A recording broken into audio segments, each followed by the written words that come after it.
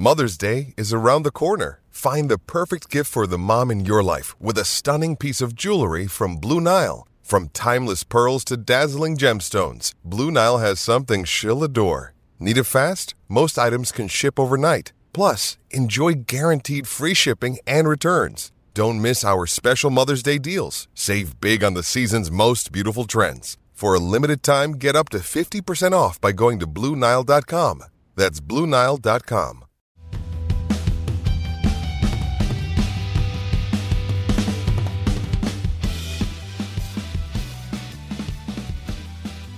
Hello, welcome to the latest episode of the Manchester is Red podcast from the Manchester Evening News, a bumper podcast this week. Even though United haven't been playing, there's still been plenty of action. Of course, we'll cover the FA Youth Cup triumph in midweek. We'll address the Frenkie de Jong interest, and we'll look at all the other sort of ongoings and rumours around the club as well. I'm joined this week by Samuel Luckhurst. Hello, Rich. How are you? I'm very good, thank you. And I'm joined by Tyrone Marshall. Good afternoon, Rich. Thank you very much. So I guess where to start? Like I said, we'll get onto the Youth Cup later in the podcast, but Samuel, you've done the line today on director John Murtagh being at the Tottenham versus Arsenal game and also earlier in the day meeting Erik ten Hag for this meeting in Amsterdam. What is the latest? Yes, he flew back to London yesterday, and I'm pretty sure I think he had recruitment meetings yesterday, and he might be having some as well today. So that's why he's been down in London. He's got the time to do it as well, given that United haven't got a game this week.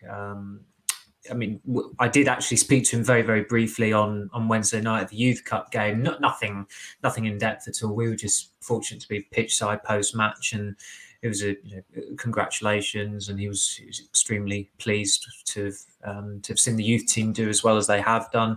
And I think a lot of people at United are just very keen to draw a line under this season now, even though there's still one game left and it's still unclear whether they'll be in the Europa League next season or the Europa Conference League. The emphasis is now very much on next season.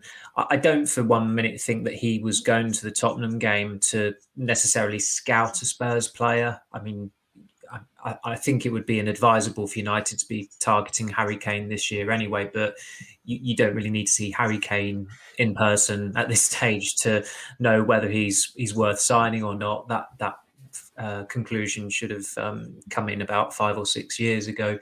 I suppose there are maybe one or two players you could say, well, maybe that would be a go, maybe it wouldn't be. But I think he was just there, from what I gather, as a guest of someone, and he was in London, so he wanted to take in the game. As a friend messaged me, maybe he was down there to scout Conte, because obviously he looks a pretty good option for United earlier this season, but that ship has sailed. So United are being proactive. It is easier now that Ten Hag has got has won the Dutch title with Ajax. Ajax still have one game left on Sunday, but that's a non-event now. That will just be a farewell to Ten Hag. You would like to think that Ten Hag, there'll be something that happens next week, given that I think next week is when he officially is the new United manager, or there or thereabouts, because his Ajax contract will have all but expired at that point. It was interesting to see someone from MUTV did go over to Amsterdam this week. I'm still not sure if that was there to conduct an MUTV interview for the club, but they were present for Ajax's win against Heerenveen when they won the title. So maybe the club are gearing up for something more, a more formal introduction to Ten Hag, given that as of Sunday, he's pretty much not the Ajax manager anymore. Yeah, it'll be interesting, isn't it, to see how that all unfolds in the weeks ahead. And Ty almost thought that United might be releasing double winning T-shirts on Wednesday night when Ajax won the Eredivisie and they won the Youth Cup. It wouldn't put it past them. But yeah, in terms of these recruitment meetings, then I mean, what are you expecting there? Do you think they're going to be really narrowing down this list and establishing those key players? Because I guess that's been what was so important for United in getting Ten Hag in before the end of the season, was so they can get the groundwork in place ahead of the window opening this summer. Yeah, I think so. They need to be on the ball with recruitment, because, as we said before, they need a lot of players. Probably not the 10 that Ranić suggested the other week, but 4 or 5 you'd think are an absolute necessity, and it takes time. I mean, most clubs will be working on summer signings already and know who they want to target. So United needs to be in that position of narrowing down targets, of knowing who they're going for and what positions they're going for. So it makes sense to be getting those meetings in the diary. I mean, it shows good strategic planning that they are doing it the day after Ten Hag's main goal at Ajax has been achieved. You know, it shows willing on both sides really that they know what's got to happen. Samuel's right; it'll make an awful lot of sense for Ten Hag to be in Manchester at some point next week. There's bound to be some kind of sit down with Rangnick, you would have thought, and some kind of debrief at some point. Next week is probably the ideal / only time to do it, given that the week after the Palace game, Austria have got matches, and presumably Rangnick will be in charge for those. So his focus will be shifting pretty quickly to Austria. So it would make sense for something to happen next week and for Ten Hag to be over and perhaps starting meeting players next week. With the way United season has gone, there's no reason he can't come over next week, even if it's a minor distraction. I mean, so what? It's it's the last game's a complete irrelevance. So there'd be no harm in him being there, maybe observing training, meeting players, that sort of thing, and just trying to get ahead. There's no point in him. I think the original, someone asked a few weeks ago of United, is he going to start on July the 1st, which is normally sort of when you get the changeover in summer. Contracts expire at the end of June. People start at the start of July, at the 1st of July, sort of free transfers and things like that. But, United need him in post ASAP. And the word has always been, I think, that he's going to start in June at some point. He's obviously going to have a holiday, but it needs to be that he's on the ground and getting the ball moving quickly, because as we've said, there's a lot to do. The season ends on the 22nd. They'll be back at the start of July for pre-season training. So you're talking a 5.5 week summer period, which is not much at all, back in for pre-season, and then on tour on the 8th. And United are probably going to want 2 or 3 new faces by then, really. Every manager wants players at the start of pre-season. It's not easily achieved, but when you've got the amount to do that United have got to do, you'd probably like a couple in the door at least by July the 8th. Yeah, exactly. And of course, they need to stop playing, it said, for the season. It starts well in advance, and there's a lot of work for Ten Hag to do. Samuel, at these recruitment meetings as well, it's believed that Steve McLaren, Mitchell van der Gaag were present as well. What is the latest on Ten Hag's sort of recruitment for his backroom staff and the sort of makeup? It does sound like he obviously wants someone who has experience maybe of how the club works, the politics that go along with it, someone that he can rely on, and someone who, like we said, already understands how things function at Old Trafford. Well, I was off yesterday. You two can answer that one if you want to. I think Ty did the story a few weeks ago that Van der Gaag was going to be coming over with Ten Hag, with the McLaren stuff. It's interesting that he gave an interview not 7 weeks ago to Sam Wallace and said how Ten Hag reminded him of Ferguson, and then lo and behold, it looks like he's going to be joining Ten Hag's backroom staff. The McLaren ones are, I find it quite strange in that clearly Ten Hag wants someone who knows the place and is familiar with working at United, but McLaren became this is where this is leading to as well. Ferguson hired McLaren in February 1999, and he left to become Middlesbrough's manager in May 2001. So he was at the club for 2 years and 3 months. And looking at his coaching CV, he's managed some clubs I forgot he'd even managed. I just about remembered him managing at Nottingham Forest because he wore Brian Clough's green jumper to try and, I don't know what to achieve, but I think that might have been his shortest stint in management. But I completely forgotten that he managed QPR very briefly. Obviously, what he did at Twente was laudable, winning the Dutch title, but that was a long time ago. His coaching career has never really recovered from what happened with England and failing to qualify for Euro 2008. He did a really good job at Middlesbrough, but in recent years, I think he was the technical director at Derby. He had some administrative role at Maccabi Haifa. When we flew to, I believe it was Zurich in September for the game against Young Boys in Bern, because obviously we had to fly to Zurich and it was a train to Bern. McLaren was on our flight, and some United supporters spotted him and just started talking to him and asked him if he was over for the game.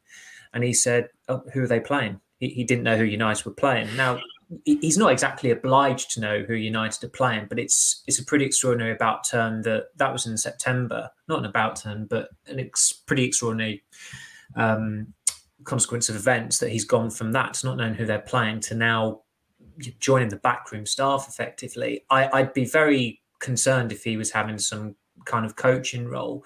And really, in terms of a sounding board, if he was to be a sounding board for Ten Hag, I can't really see the logic of that. And it does feel like the kind of appointment that Ole Gunnar Solskjaer would have tried to make when he was very intent on just rewinding to the past and trying to channel the spirit of Sir Alex Ferguson with this jobs for the boys culture that really did not work. I mean, Ty interviewed Mick Clegg for his book recently, and I think in a separate interview he said that Solskjaer even approached him to see if he wanted to come back.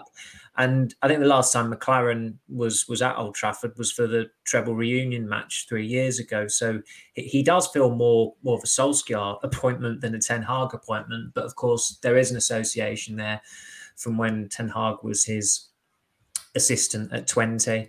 I would, McLaren was ahead of his time with his coaching when he did go when he did join United. But you're going back to, I mean, I was 11 at the time, or just about to turn 11. So that's how moot it is, really, to say, to really speak about merits of bringing someone back to the club whose association with United was quite fleeting, but took in an incredibly successful period of the treble and 2 more titles.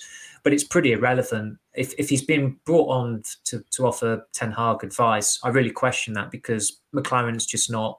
He's not had his ear to the ground necessarily.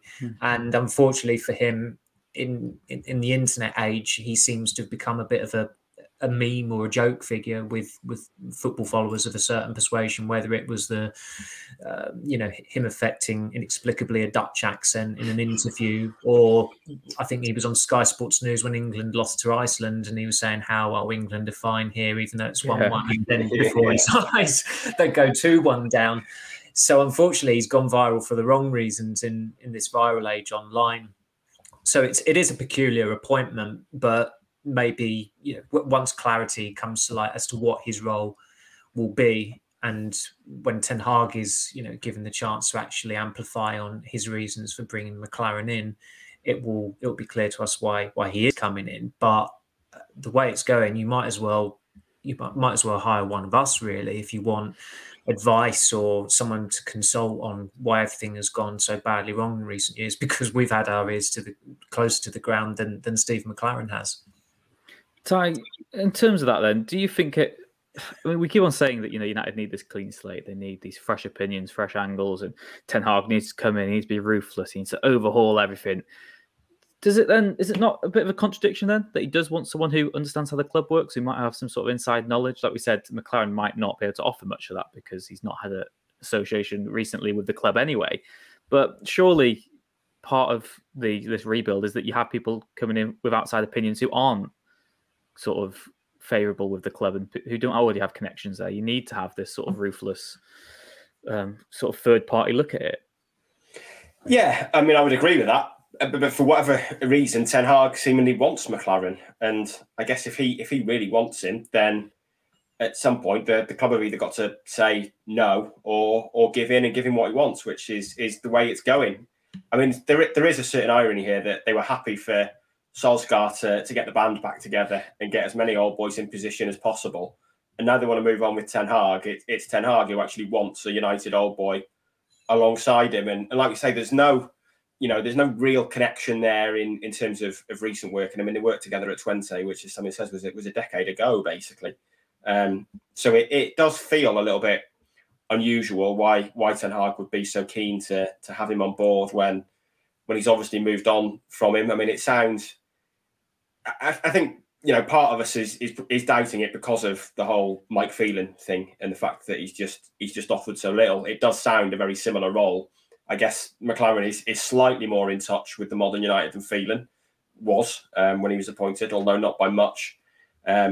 He's a sounding board to the Premier League and things like that. But I don't know. I mean, it feels like that's overblown at times. The Premier League is a little bit different, but the rules are the same, aren't they? And I'm sure Ten Hag's watched the Premier League. I'm not sure Klopp or Guardiola saw a need to have old boys in their staff just to explain the Premier League to them. So it does seem a strange appointment. Well, like we say, he's got a number 2. I guess there's going to be a big turnover in staff this year because the coaches Solskjaer recruited have mostly left. The staff Rangnick have recruited are going to leave. So there is going to be a lot of spaces to fill there.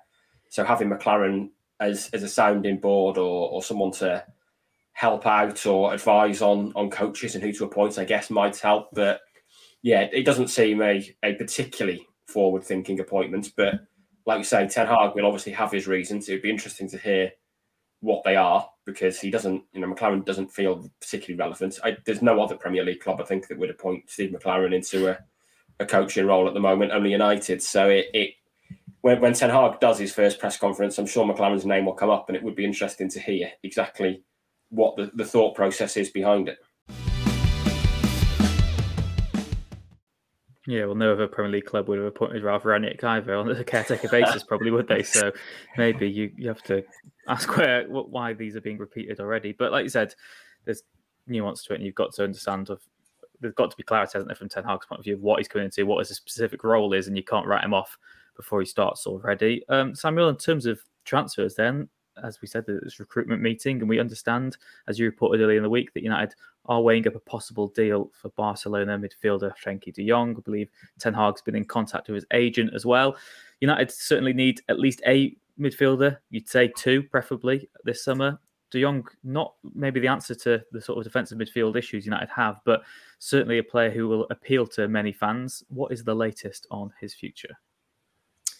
It did dismay me that during the jubilation of the Youth Cup win on Wednesday night, I just had a very brief look in at how pleased and happy United supporters were in reply to one tweet.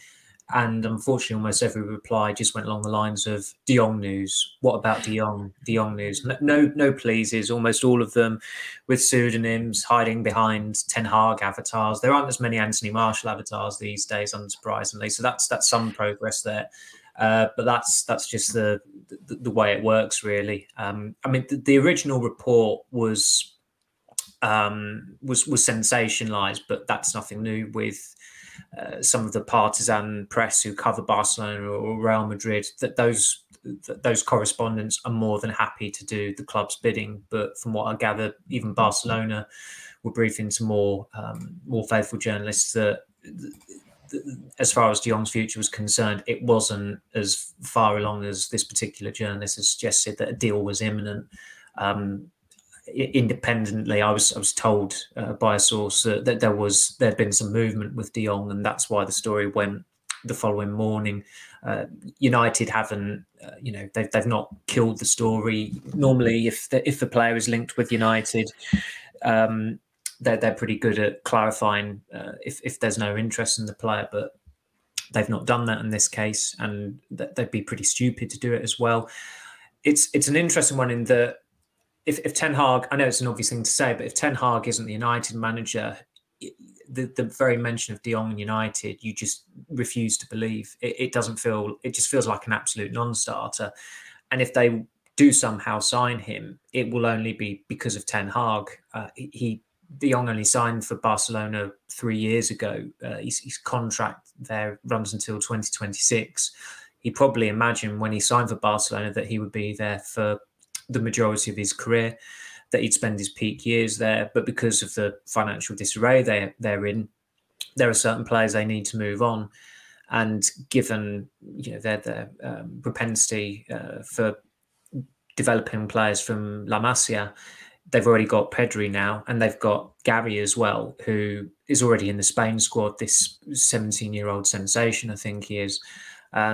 So De Jong, who was the future 3 years ago, is starting to look like the past.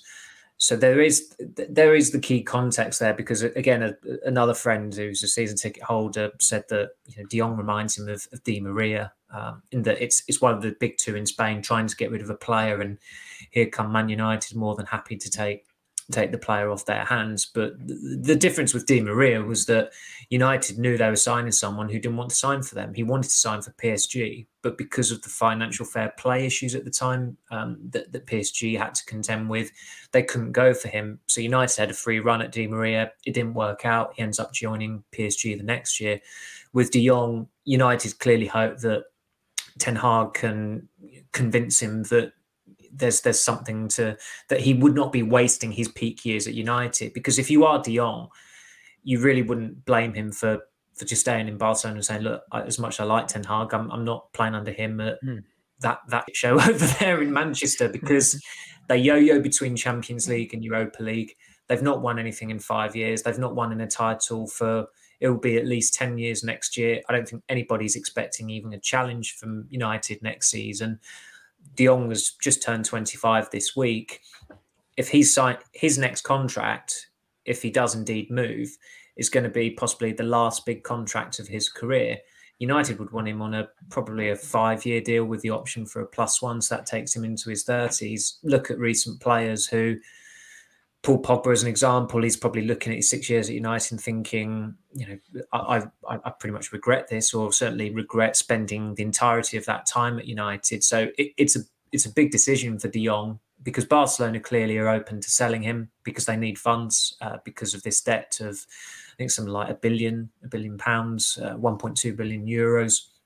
So he's an obvious player to get rid of, even though he has played a lot this season. You look at his appearances in La Liga and he starts in almost every game. And when you've got Xavi coaching him, you think, well, why would Barcelona ever sell him?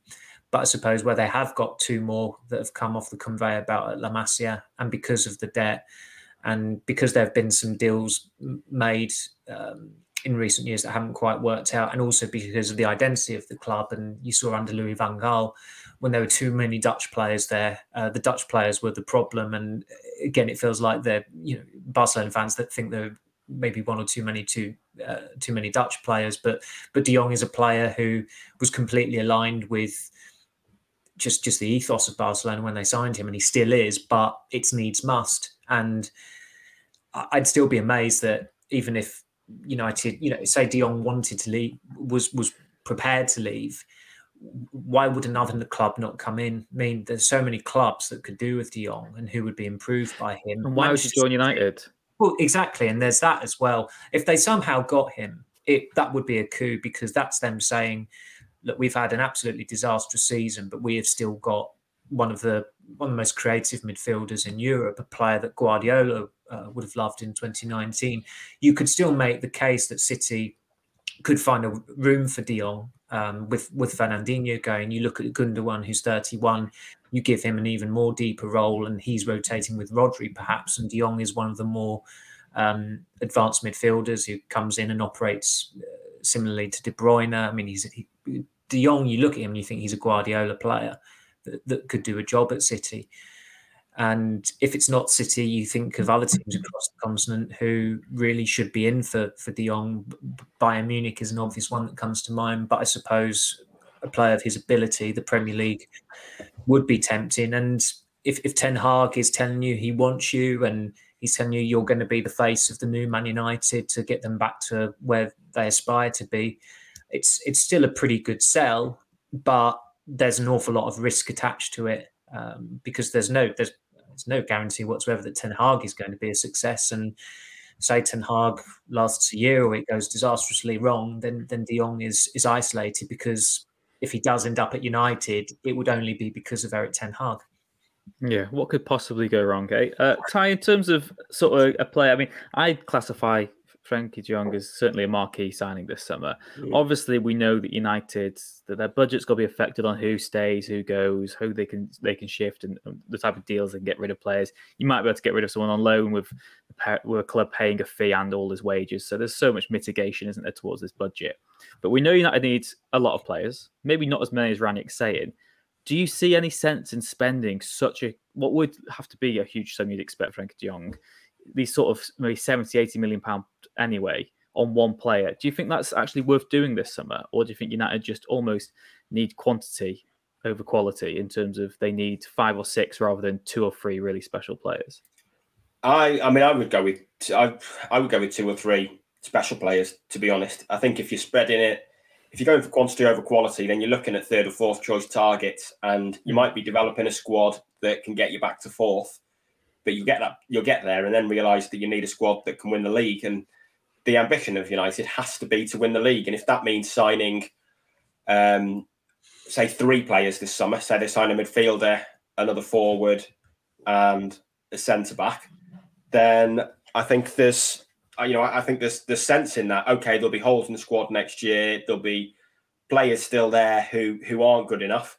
But if you're improving the quality of the first 11, then it might take, say, 3-4 windows to build a team that's good enough. But that has got to be the ultimate aim. And it is, I mean, I wrote a piece on this yesterday. It is a really difficult balancing act for United, whether they look to spread out whatever they've got to spend. Say they've got 200 million to spend and they want 5 or 6 players.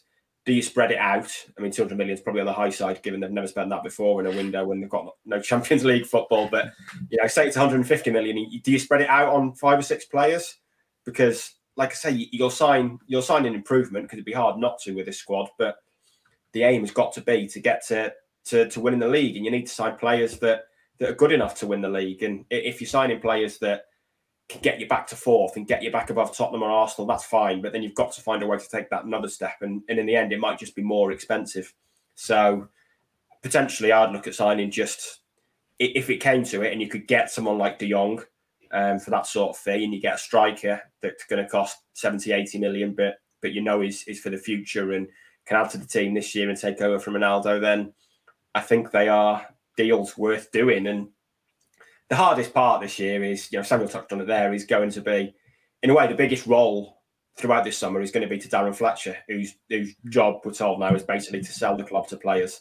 I mean, he's going to have to be a hell of a salesman, because he's got to be like a rep, isn't he, on holiday on the strip, trying to get people in. He's going to have to be an 1830s best rep of the year, isn't he, to sell this club to players? Because if you are targeting De Jong and he says, well, all right, I'm interested, and all right, we'll get you in front of Darren Fletcher. He needs to be, because you're selling the promise of jam tomorrow, basically, at United, aren't you? Because no one's signing to play in the Europa League and the Europa Conference League next year. You're signing for a project and the promise that it's 1 year outside the Champions League. We will get back. We will be winning the league within 3 years. And, the team that eventually wins the league will be heroes. That's what you're selling. But we've heard those sales pitches before and they've not worked. So the problem is going to be targeting those or convincing those elite players that it is a club worth joining for the long term. Exactly. I mean, I guess it is a note, isn't it, that United do actually tend to spend more money when they're out of the Champions League anyway. They almost spend more to try and get back in. Of course, the Pogba deal came when they were having a great season in the Europa League.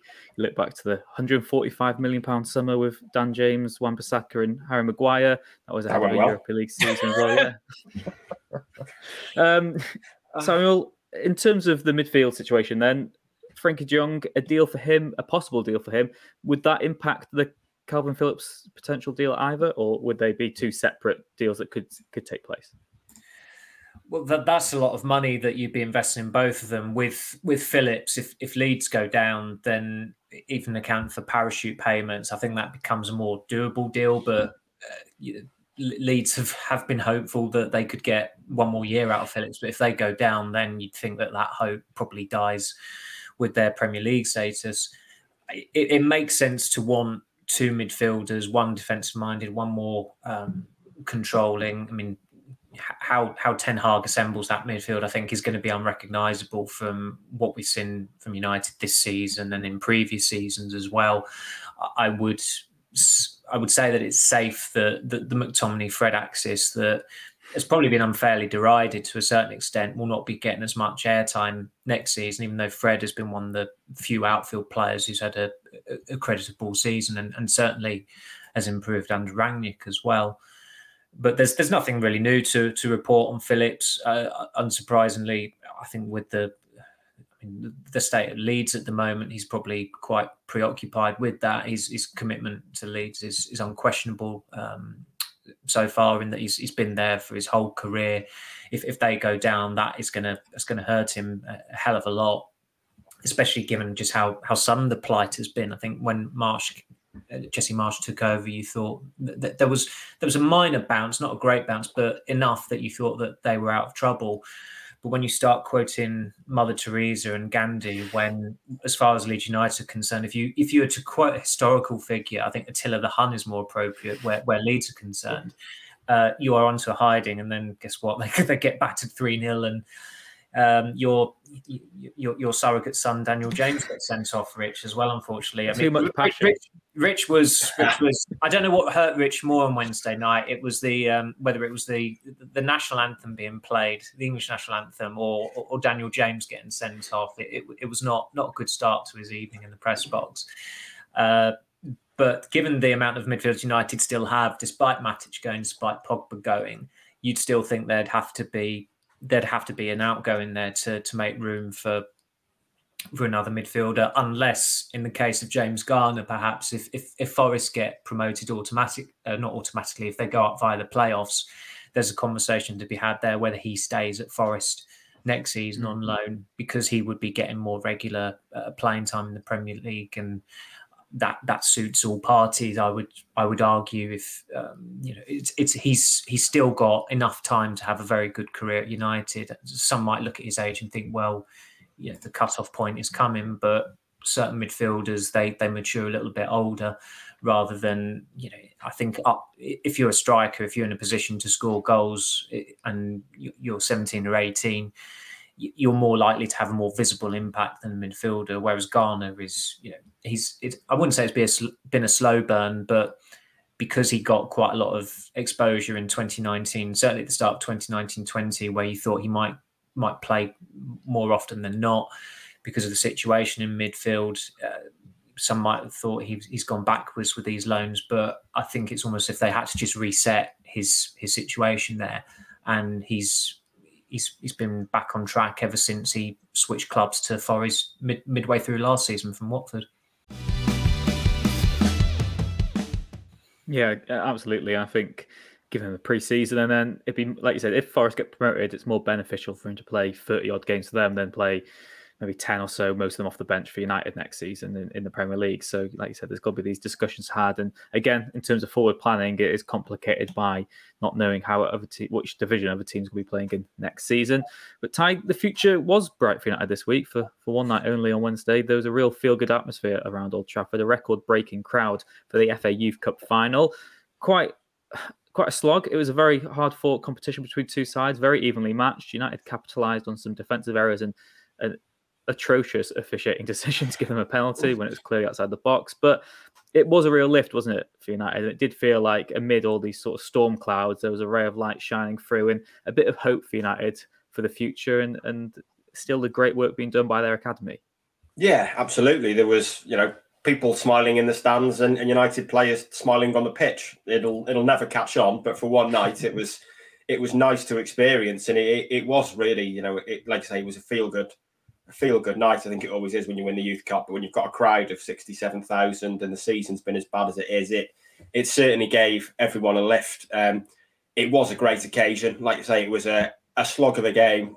I was impressed with how good Forest were, and they posed a real physical threat, but they were well set up as well. They had some creative midfield players, and they certainly deserved to be level, even though it was unfortunate circumstances from United. But United had sort of got more control of the game in the last 20 minutes, half an hour or so. It didn't really look like a goal was coming until that dubious penalty. But it was, there probably wasn't a great deal in the game by the end of it, and it was fitting that United won it given the crowd and the occasion and the circumstances. And it was just a really positive, feel good night for the players and the supporters. I mean, you could tell how much fun the players were having. I think there was someone whipping up the crowd pretty much every 5 minutes. It was, you could tell what an experience it was for them, and how they sort of pick up these habits from senior players. In the second half, the Stretford end was getting whipped up every time the ball was near them, really. But yeah, it was a really enjoyable night for everyone, I think. Samuel, in terms of the players then who you were impressed by on the night, I mean, Garnacho is the obvious one, isn't he? But there are a few other good performances as well. Well, as you said, sitting next to me, about Reece Bennett, and it's probably the best I've seen him play live. He really did rise to the occasion, not just with the goal, but his reading of the game, how secure he was.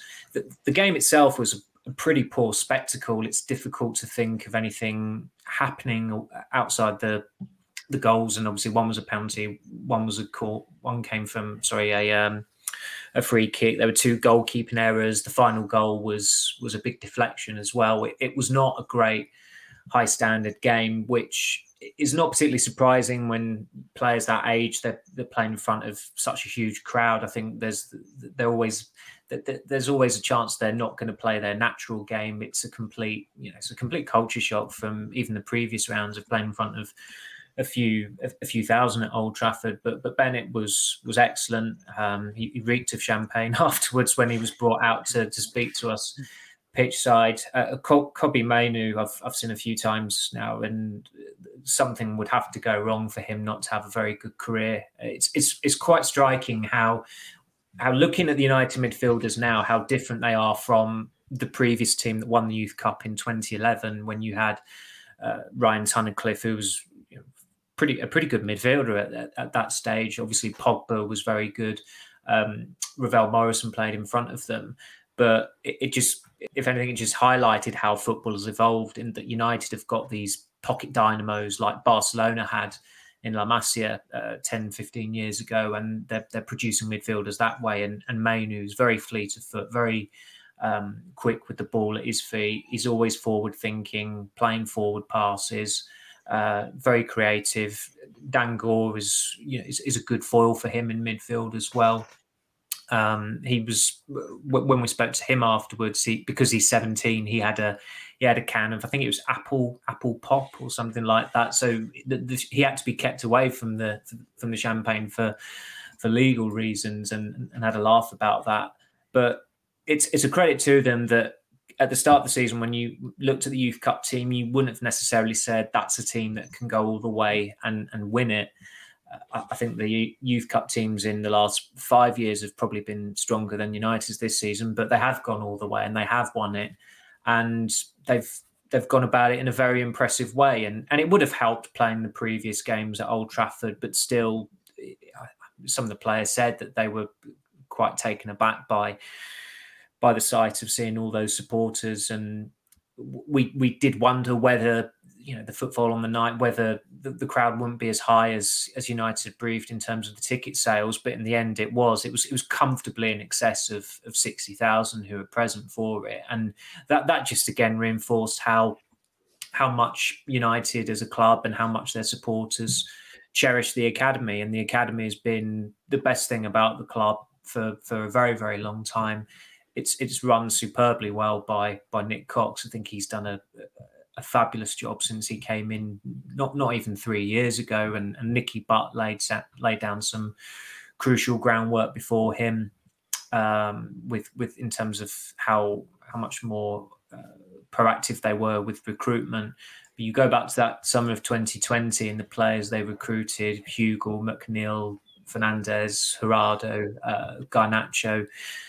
That was exceptional recruitment at the time, and it's even more exceptional now. But then you've got the local lads that they've developed on top of that, and it's a really good blend that they've got going there. And I suppose the only unfortunate thing is it always has to end. These teams, they grow up together, but there comes to a point where they're disbanded, because that's the way the game works, and some of those players won't have as fulfilling a career in the game as others. But there's a lot of potential in that team, and it was, as I said, it was an encouraging night for United supporters, and just for ourselves, actually leaving the stadium not feeling completely drained was refreshing, to say the least.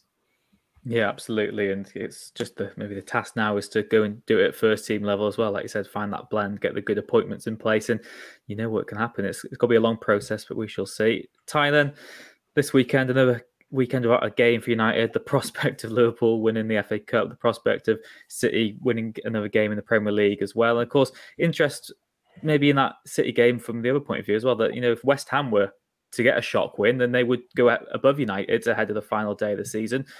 Europa League still looks the most likely for United, but they could finish in the Conference League place.